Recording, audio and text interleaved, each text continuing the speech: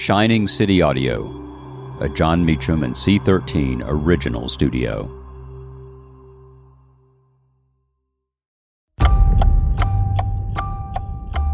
January 30th, 1882, Franklin D. Roosevelt is born at Hyde Park, New York.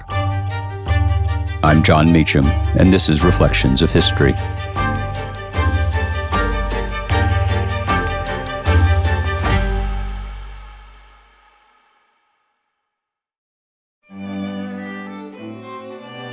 He was the only child of an older father and the most attentive of mothers.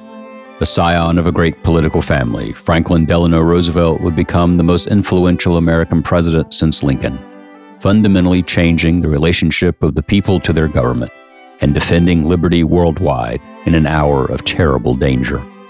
His achievement was not only political, but spiritual.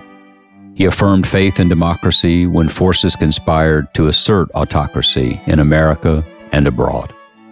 To mark the anniversary of his birth, here is part of what Winston Churchill said of FDR after the president died at the strikingly young age of 63 in 1945. I conceived an admiration for him as a statesman, a man of affairs, and a war leader. I felt the utmost confidence in his upright, inspiring character and outlook, and a personal regard, affection, I must say, for him beyond my power to express today.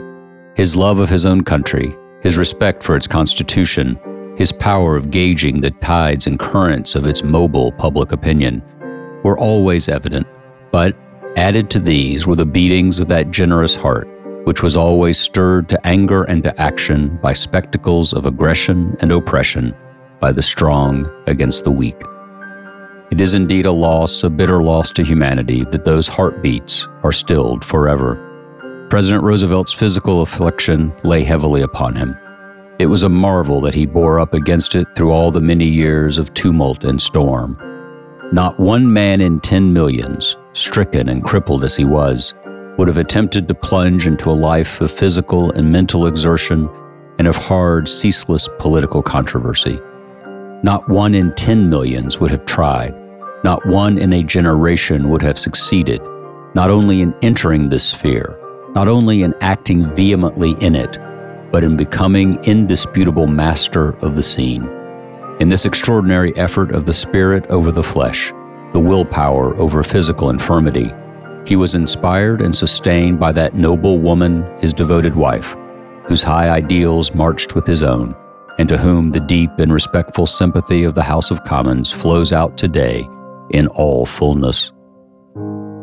There is no doubt that the president foresaw the great dangers closing in upon the pre-war world with far more prescience than most well-informed people on either side of the Atlantic, and that he urged forward with all his power such precautionary military preparations as peacetime opinion in the United States could be brought to accept. There never was a moment's doubt, as the quarrel opened, upon which side his sympathies lay. When death came suddenly upon him, he had finished his mail. That portion of his day's work was done.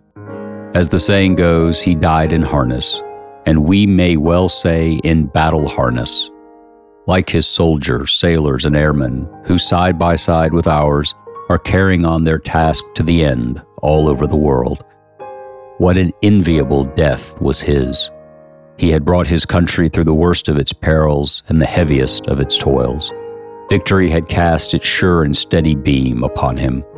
He had broadened and stabilized in the days of peace the foundations of American life and union.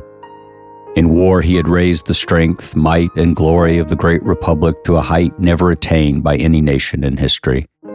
With her left hand, she was leading the advance of the conquering Allied armies into the heart of Germany, and with her right, on the other side of the globe, she was irresistibly and swiftly breaking up the power of Japan. And all the time, ships, munitions, supplies, and food of every kind were aiding on a gigantic scale her allies, great and small, in the course of the long struggle. But all this was no more than worldly power and grandeur. Had it not been that the causes of human freedom and of social justice to which so much of his life had been given added a luster to all this power and pomp and warlike might, a luster which will long be discernible among men. He has left behind him a band of resolute and able men, handling the numerous interrelated parts of the vast American war machine. He has left a successor who comes forward with firm step and sure conviction to carry on the task to its appointed end. For us, it remains only to say that in Franklin Roosevelt there died the greatest American friend we have ever known, and the greatest champion of freedom who has ever brought help and comfort from the New World to the Old.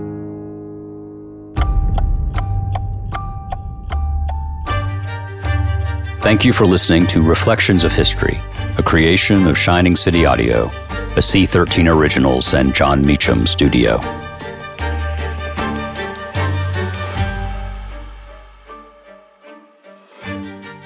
Reflections of History is executive produced by me, John Meacham, and Chris Corcoran, Chief Content Officer and founding partner of Cadence 13. Production and editing led by Lloyd Lockridge, Margot Gray, and Chris Basil. Production assistance by Andy Jaskowitz and Adam Macias. Cadence 13 is an Odyssey company. I'm Lauren Sherman, the writer behind Puck's Fashion and Beauty Memo line sheet, and I'd like to welcome you to my new show, Fashion People. On every episode of Fashion People, I'll be talking to insiders about the stuff we're all whispering between the press releases, from M&A rumors to celebrity stylist dish to the future of legacy media. Be sure to follow and listen to Fashion People, a presentation of Odyssey in partnership with Puck, available on the free Odyssey app or wherever you get your podcasts.